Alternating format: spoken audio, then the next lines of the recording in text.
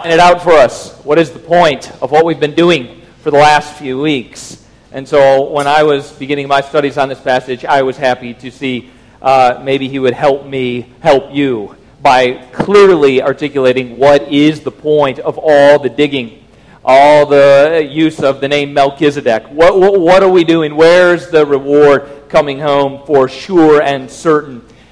Well, the summary is this. If I could offer you from 6, 7, and 8, really from chapter 1 all the way to chapter 8, is it's a continual sermon that the apostle's providing for the church here. And the point of what we are saying is this. We have a high priest. Praise the Lord. That's the point. We have a high priest who was born. Jesus is his name. He was born apart from the sin of Adam, a virgin birth. He is both God and man. He is the Son of Man, the Son of God, perfectly righteous in his obedience in the commandments and covenant of God. He is the covenant-keeping Son. He then took that obedience, that covenant-keeping, and he substituted himself for the covenant breakers. That by one man's obedience, the many disobedient would be made righteous. He then died as our substitute. This is the point of what we're saying.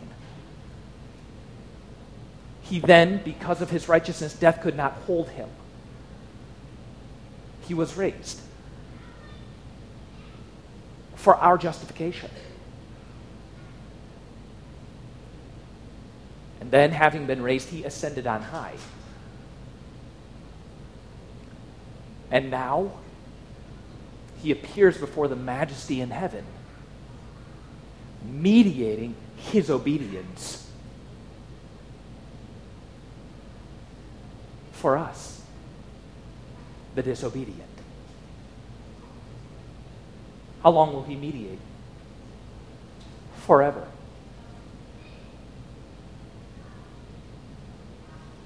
That's the point in what we're saying.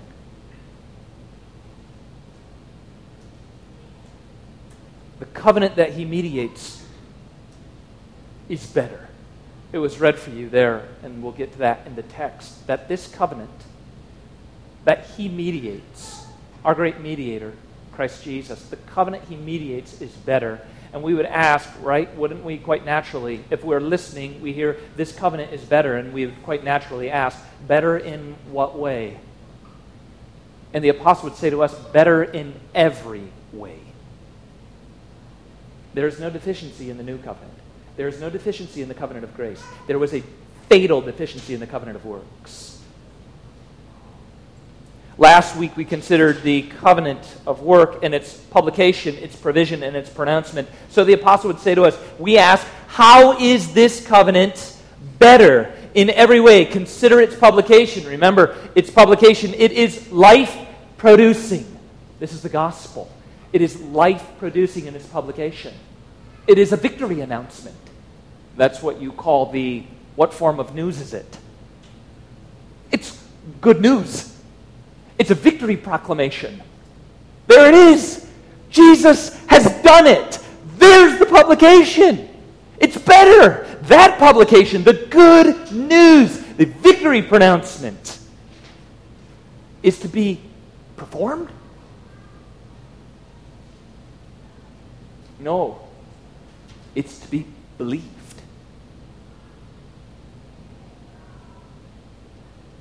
That's good news. That it's already been performed. And now it is left to those who can't perform to shun their performance and embrace his performance by belief. That is good news. It is a life-giving publication. It's provision. The apostle says, this is the point of what we're saying. The provision in this covenant is everlasting, perfectly righteous. The provision is God himself. This covenant truly is much better than an animal that points to something. We have the substance, who is Christ Jesus. The provision is everlasting. It is God himself in the new covenant. He then says its pronouncement. Remember the deficiency we looked at last week when we say, how is this new covenant better than the old covenant? Because consider its pronouncement. Its pronouncement was a deficiency. Righteousness could not be what? Secured. But we have a righteousness that is secured and imputed to the covenant breakers. This is its provision and its pronouncement. You're still asking the question, how is this covenant better, perhaps?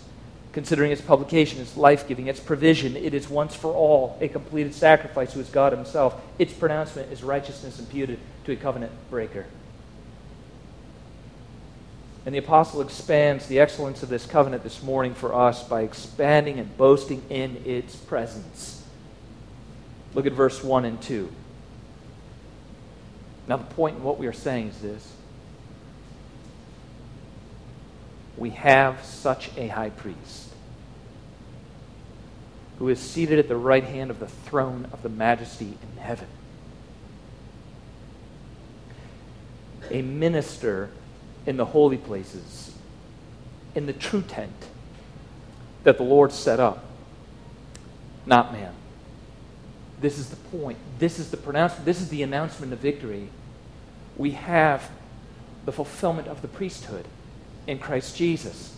And he intercedes on our behalf, and he mediates his obedience, not yours. His performance, not yours. Where? In an earthly temple? Where I come by some other measure? No, in heaven itself, in the true tent that God set up, not man.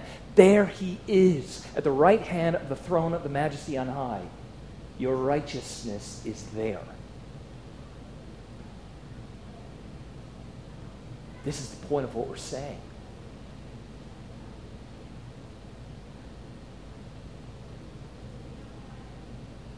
This is in great contrast to earthly priests, to earthly ministers under the old covenant. Don't go back to performance. It is in great contrast to the performance of another who intercedes on your behalf. Not in the earth under the law, but in heaven, he who performed, obeyed the law, and imputes that obedience to your account. This is the good news. The earthly and temporal ministry of the priest. This is a little notation to you as we consider digging into this text. We noted in Sermon 1, we're thinking, when was this sermon published, or when was it written? And perhaps this gives us an insight, just a little bit of a rabbit trail, I guess you'd call it, when it shoots off and goes somewhere other than where you're supposed to be. That's one of these comments.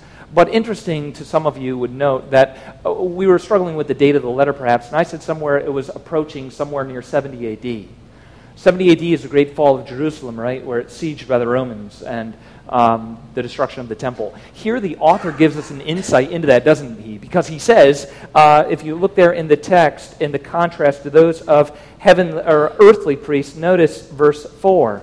Now, if he were on earth, right, the great presence of Christ is in heaven in the true tent. Now, in contrast, if he were on earth, he would not be a priest at all, since there are priests who offer gifts according to the law. They are serving. So again, during this time, there is a temporal ministry that this local house church group is struggling. Some believers are considering going back to the old covenant system. And it seems to be in play right here where he says, here is the great contrast choice. You either embrace Christ by faith, by believing, or you follow performance through a Levitical priesthood that is still in service, still functioning. So somewhere around this sermon was somewhere prior to the destruction of the temple, because there's priests actually still serving on earth. And they are serving a copy or a shadow or a pattern of what has already been completed. So somewhere down here, this community is struggling with turning back and going back to what can be seen, touched, felt, versus that which is believed and embraced by faith, who is Christ. Here are the earthly ministers functioning in this earthly pattern, in this earthly copy, in this earthly shadow, and there is our true righteousness, secured and imputed, not on earth, but in heaven. Not serving the copy, but fulfilling it. Herein lies the tension. For those in whom he's exhorting, a return to the copy, pattern, and shadow, or a embrace by faith of the fulfillment. Performance of ourselves or performance of another. Here is the struggle. Christ's priestly mediation is eternal and heavenly, in great contrast to the earthly and temporal ministry of those under the law. Consider with me just for a moment how an earthly and temporal ministry of the current priesthood could not be more irrelevant and sinfully misguided. Sometimes when I stand here, there are circles below my eyes. I look half dead. Maybe that's occurring right now. Okay? Right. Okay, good. It's working. Then consider with me the concept of what our author is pointing out. Shadow, copy, and pattern. This is what the earthly priests are serving. It would be as though I stand here and perhaps there's a shadow underneath my eyes. Right? And so my shadow would somehow be, from a light cast on my brow here, is producing a shadow. Not to be confused with the substance, these. But a production, a shadow of them. Certainly they're related. The shadow is related to my eyes. But not to be confused with my eyes. So you talk to me and you don't see my eyes, you just see my shadow. So you think there's his eyes. And I'm talking to him, and I see the shadow, and it's making sense to me, and I'm in communication with him, and I'm getting the whole picture here. And then I go like this. And now you see, that was the shadow. Not to be confused with the substance. Whoa, he's got blue eyes. I thought he had gray circles, and I was just going to go with it, right? No, eyes. So then, would we continue our conversation? Would you continue a conversation with me in considering my eyes as black circles? Once I've done this, I hope not. That would be confusing what is related to my eyes as my eyes themselves. A shadow, certainly, I hope, black circles aren't as nice as my eyes. That you would want to return to it and be like, I wish he would just do this again, and I could look at the shadow. That's how shadow and reality are functioning here. We wouldn't continue to be amazed by the sunlight hitting a building and casting a shadow on the ground. And say, there it is. There's the substance. There's the meaning. Look at this. When we come to realize, as we follow the shadow across the ground, and we realize, here's the base of the building. And then we start to look up, and we see the building. What would we do then? Continue to discuss the shadow? Or lay hold of the building and begin to discuss the building? The facade, the beauty, the windows, the doors, its functionality, its people, its place. That's what we're dealing with in shadow to substance. It's related, but once the fullness of the building is realized, or the eyeballs are seen, to continue to inspect and serve the shadow is irrelevant. Connected, but irrelevant. It serves a purpose. We saw the shadow and we followed it all the way to the building. But we don't just go, cool, check it out. One black streak on the ground. The eyes. Who cares about them? Just notice the black circles. We don't do that. And that's what he's suggesting here. It's a shadow. It's connected, but the fullness has come. The building has been seen. The eyeballs have been seen. Jesus has come. The pinnacle of the shadow has given way. The shadow has given way, rather, to the pinnacle. The climax is Jesus, the Son of God. It's irrelevant now. Not only is it irrelevant for us to go back under the shadow, those who are currently serving the priesthood at the temple, it would be irrelevant. Not only irrelevant, it would be sinfully misguided. To forsake the person of Jesus and go back to a shadow cast on the ground would be sinfully misguided. So much so that the apostle will exhort them again and again, you're near apostasy. To forsake Jesus and go back to the shadow, to want the death marks over the eyeballs, is apostasy.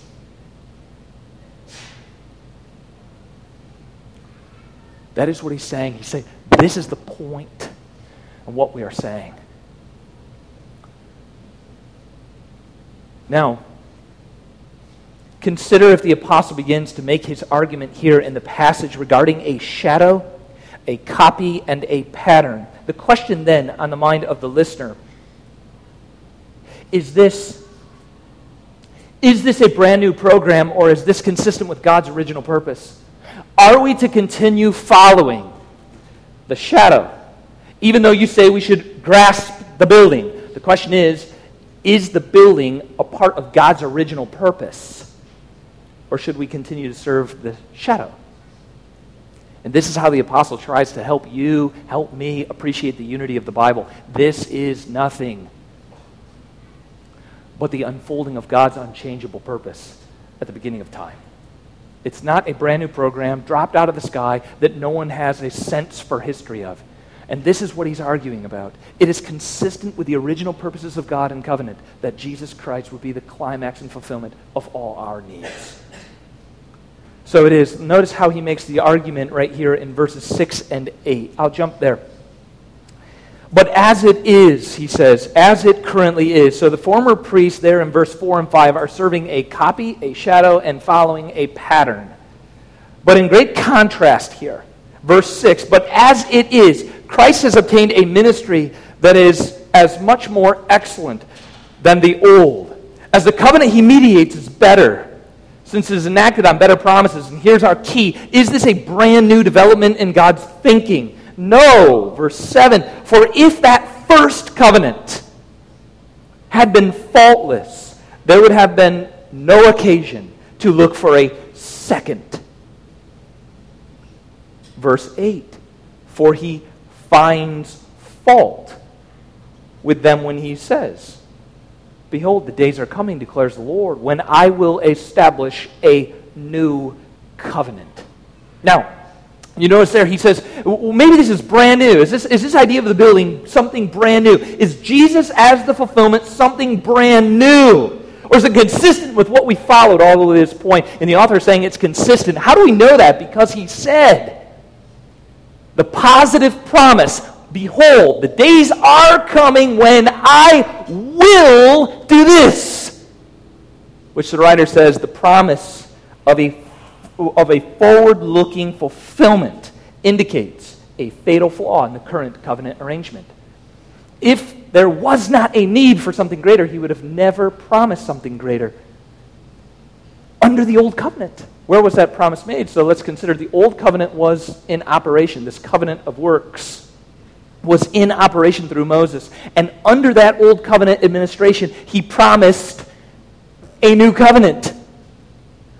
Why would he have done that if the old covenant was sufficient? He wouldn't have. He would have said, behold, the days are coming when I will do this. The presence of a promise indicates a deficiency in the current covenant arrangement. Otherwise, he would have never needed to make a promise for something new, something better. If this was all we needed, why would we go back? We mustn't. Well, is this new thing something radical and different? In a way, but not different with the purposes of God. Where did he promise such a thing? Under the old covenant, that a new covenant arrangement was coming. Why? Because the current covenant was deficient. He found a fault with it. It could not secure the righteousness of his people. Therein lies a fault. So he promised a new covenant that would do just that. Secure the righteousness of God's people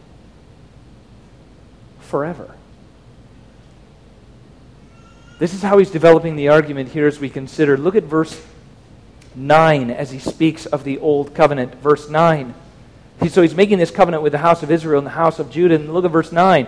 Another statement on its deficiency. Current old covenant context. Verse 9. Not like. This is the covenant that he's going to make. It's not like the covenant that I made with their fathers on the day that when I took them by the hand to bring them out of the land of Egypt. For they did not continue in my covenant. There is a deficiency there of their continuation in the covenant.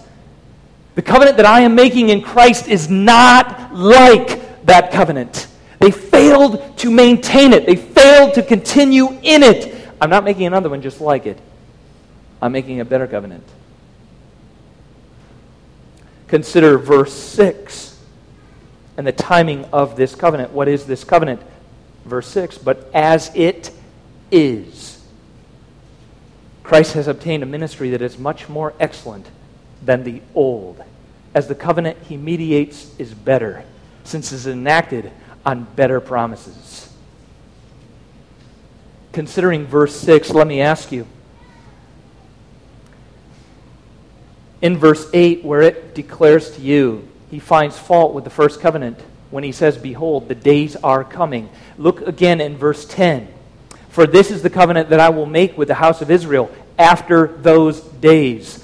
When is the writer placing this covenant? You're reading that and you're thinking, well, I'm wondering if that covenant has occurred yet. That is, he says, behold, in those days. Behold, in the latter days. So I'm considering it a future orientation. And I'm asking myself, is this covenant in play for me? Because I see it's more glorious. But I also see language in there that indicates that it's future. And remember, wait a minute. The citation and the promise was under the old covenant. So it's future-oriented from its publication date, Jeremiah. So I'm looking in Jeremiah now, and I'm thinking it is speaking of a day that is looking ahead. Not from me, but from Jeremiah. So the days are coming, Jeremiah. The days are coming, Israel. The days are coming. And in those days, and then I find out, when are these days? When are these days coming? As it is. Verse 6. When did the days come? When our Lord was birthed, and did live, and did obey, and did die a substitute, and was raised. We are in those days. It is concretely connected, verse 6, to the ministry of Christ. The experience of everything he lists there is available when? Today. Who is the Lord of its ministry? The Lord himself. As it is, Christ has obtained this for you.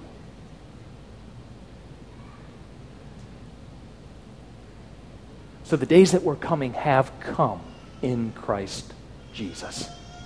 So it is upon us then, we have to consider what is involved in these days that are here for our benefit from this text. And there are three things about this better covenant or this better ministry of Christ I want us to consider. And no, that wasn't all introduction, in case you're thinking, is he just getting started? No. I usually introduce where we're going a little bit earlier, but either way, I've already started with you. I'm not just resetting the clock. But there are three things about this better ministry, about this better covenant that is currently here in Christ Jesus that I would like us to consider together from this text. Number one, I want to consider the covenant's establishment. This is so important. The covenant's establishment. Number two, let's consider together through the text the covenant's participants. Who are they? Who's in this covenant? And number three, the covenant's promises. What are those promises and those benefits? So number one, the betterness of this covenant. Number one, or rather, firstly, notice the covenant's establishment. Look at verse 8. For he finds fault with them when he says, and this is speaking of those under the old covenant, his fault he finds is with the old covenant and its inability to secure ultimate righteousness for his people. So he finds fault with them when he says, this future-looking promise, behold, the days are coming, declares the Lord, when I, do you see this? Herein is your hope. When I will establish a new covenant with the house of Israel and the house of Judah. The new covenant's establishment is how? How is it being established? Unilaterally. It is God who is its author and its operator. This is the glory of the new covenant. He is its author and its operator. It is, in other words, we call it unilateral. It is, in other words, this pure promise. Can you think of the other covenants in Scripture? There's many covenants. But we think in our minds, how is this a part of the unchangeable purposes of God? How do we know this isn't something brand new, just developed and thought, this is what I'll do? How do we know that this is consistent with the covenants that are unilateral in Scripture? That is pure promise to God's people. Consider with Adam where it was initiated in Genesis 3, the initial announcement of the covenant of grace. I will do this. Praise the Lord. I will crush the serpent's head. I am going to perform this action. You are going to be a beneficiary. Oh, praise the Lord. Where does it continue to develop and progressively reveal itself, leading all the way to Jesus? Noah and his family. A unilateral covenant, yet again with Noah. I will take you and your family, and through you save the world. I will do this, Noah. Praise the Lord. He found favor. Where does it go next? So we see Adam, we see Noah, and there was another covenant that explains what is coming in Jesus. Abraham. Do you remember that's where our author began, chapter 6, 7, and 8? Abraham. He belongs to the same development across Scripture, unilateral covenants of God, whereby he will perform it, establish it, complete it, and apply it. I will do this for you, Abraham. Abraham belongs to the covenant of grace. We continue from Adam to Noah to Abraham to David, the great promise of a king who is to come and rule God's people forever. What's David's part to play in that? It is wholly built upon God to build his own kingdom. I will do this for you, David. And the next covenant that leads us directly to this one stream of the covenant of grace. Not working. It's not, if you do this, if you perform that, if you achieve this, then I will. It is, I will do this. Adam, Noah, Abraham, David, and Jesus. This is a better covenant than the covenant that says, you will do this, and if you do it, you will live, and if you don't, you will die. This is a pronouncement. I will do this. It is a covenant of pure promise. And that's why God said, in the days looking ahead, it won't be like the old covenant, where they failed to maintain it, failed to be faithful. It won't be like that. This covenant is new. And I myself will do it.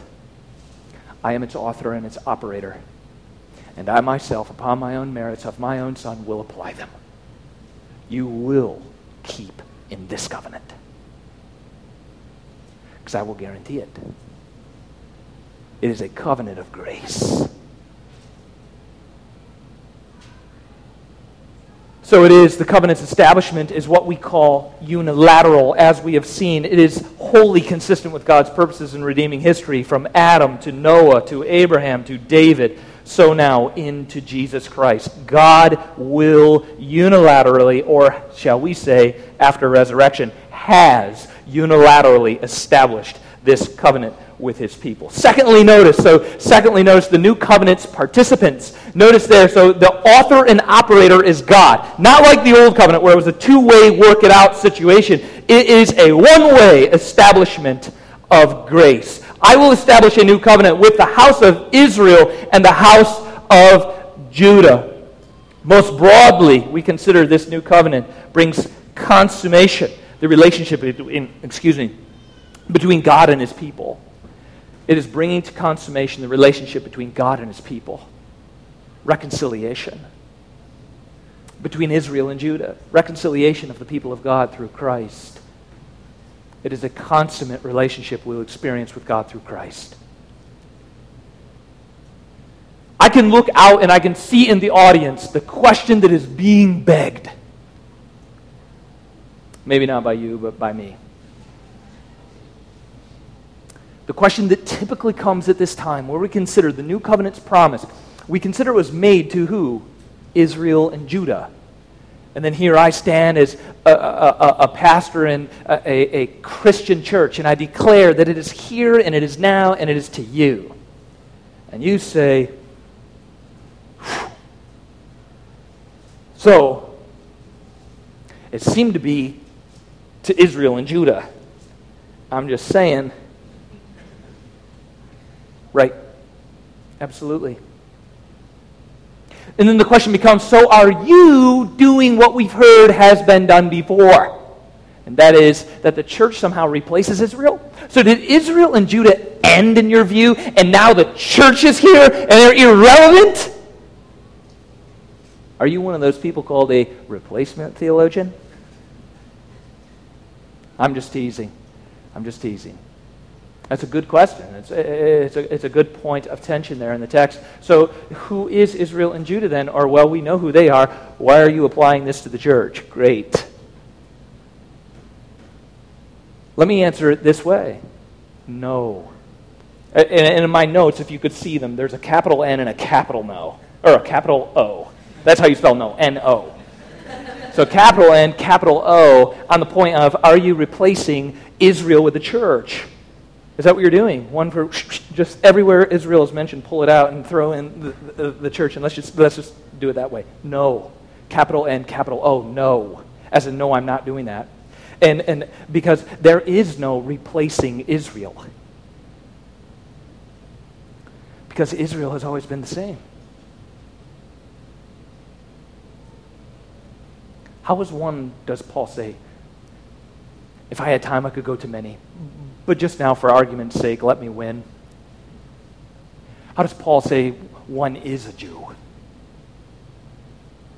Like just now, today, brand new, or always has been? So it's not replacement, it's continuity. It's continuation with Israel. How has one always been a Jew? To the house of Israel and to the house of Judah, how have they always been? Paul says, Romans 2:29, in the heart. Not all Israel of the flesh, born in the house of Abraham, belong to Abraham. Who does then? The heirs of the promise. Those who share in the faith of Abraham.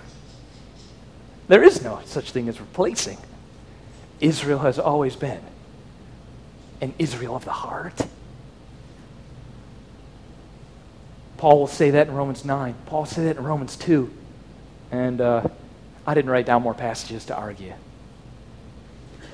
But there's plenty there. It's always been and it will continue to be. It will always be. By faith, one will experience the promises. So there is no replacement, continuation of all who share in the faith of Abraham. So it is, thirdly, notice one of continuations who are the new covenant's participants. It is indeed all who share the faith of Abraham. Does that apply to Redeemer Community Church? Yes, it does. Are we a subset within this covenant? We are absolutely not. We experience its fullness as we proclaim Christ as our Savior. Thirdly, notice then, and finally for this morning, thirdly, notice the covenant's promises, verse 10 through 12. So you notice the old covenant, verse 9, that will not be like the new covenant that is emerging in verse 10. Look at the relationship in verse 9. It's not like this covenant that I made with their fathers on the day I took them by the hand to bring them out of the land of Egypt. Right? It's a covenant of working, for they didn't continue in it. And so I, as a response, I showed no concern for them, declares the Lord. It was deficient. Because it was external. It was deficient to them. But not this one. This covenant is internal. By the power of the Spirit. Verse 10, for this is the covenant that I will make with the house of Israel. That is, all who belong to Israel. Those who are heirs according to the promise. Those who share the faith of Abraham. Those who have always been Israel. This is the covenant I will make with the house of Israel after those days. In the working of Christ, declares the Lord, I will put my laws. Where will these tablets be, believer? It will be into their minds. I will write them on their hearts. He is the author and the operator of this covenant. This is what I'm going to do. And I will be their God. Correspondingly, they shall be my people.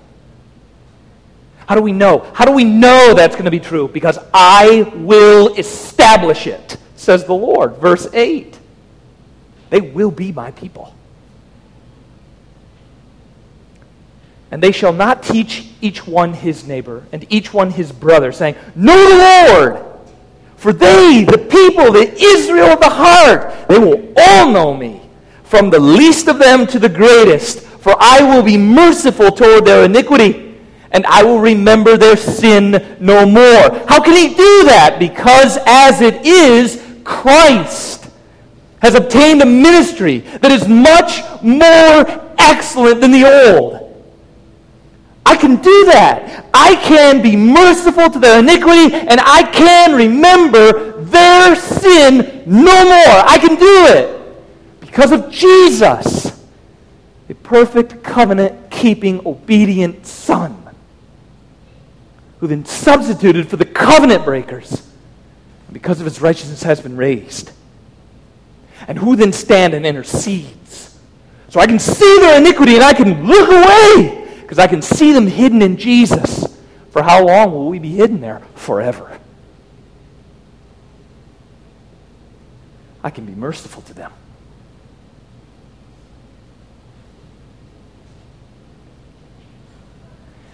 I can take what is outside of them and produce it and write it within them.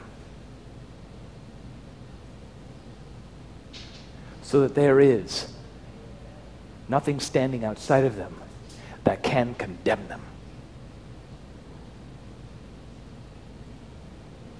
I've written it on their hearts. That's not like the old covenant.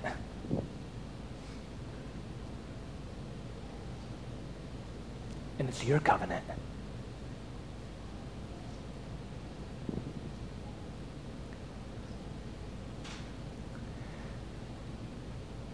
This is in great contrast to the old covenant, because one was a covenant of works. Do, work, and maintain, and you will. This one is don't do, believe. The gospel is not something that we can do, perform it. That's not good news. That's like the old covenant. And this one is not like that. We cannot do the gospel. We must believe the gospel.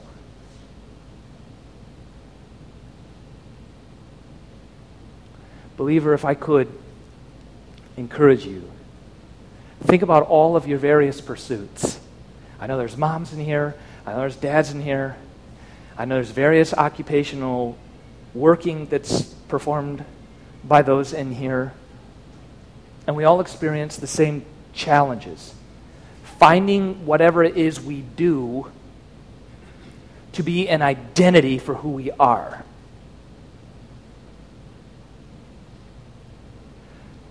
Thus, my hope, my strength is connected to my victories in the categories of my working, because my working and my identity have merged. So when I do a good job, I feel really good and my hope is secure. When I do a really terrible job, I'm insecure and my world is coming kind of slowly undone. Because I've identified myself and my worth and my value with what it is that I'm able to perform. So my momming is how I am justified. How I find meaning is in my momming. And when I do good, I have great meaning. When I do bad, which is most of the time, I don't have much meaning. For me, it's pastoring. I'm identifying with who I am in my pastoring. So when I do a good job, which, like the moms and the dads, is not often, and then doing it when it is, I feel good, and when it's not, I don't. Because my identity and what I do have become the same thing. And that's not true. That's not true. But it can make us feel that way. It can be a powerful deception.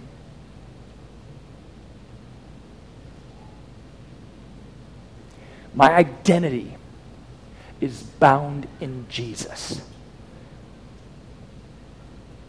Without working categories. In categories of grace. So whatever I'm doing isn't my identity. Therefore, when I do bad, I'm still saved. When I do bad, I'm still forgiven. When I don't execute perfectly, I'm still justified. When I'm still loved of God, I'm still have meaning. My personhood is intact because my personhood is attached to Jesus, not my doing. This is a new covenant. Its ministry is better. My identity is secure, and it is above all of my doing categories. I have meaning in succeeding and failing because I'm not defined by either one of them.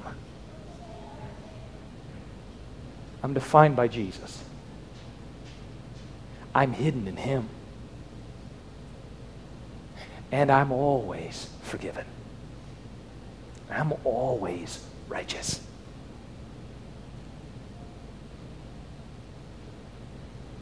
If I have faith in Him.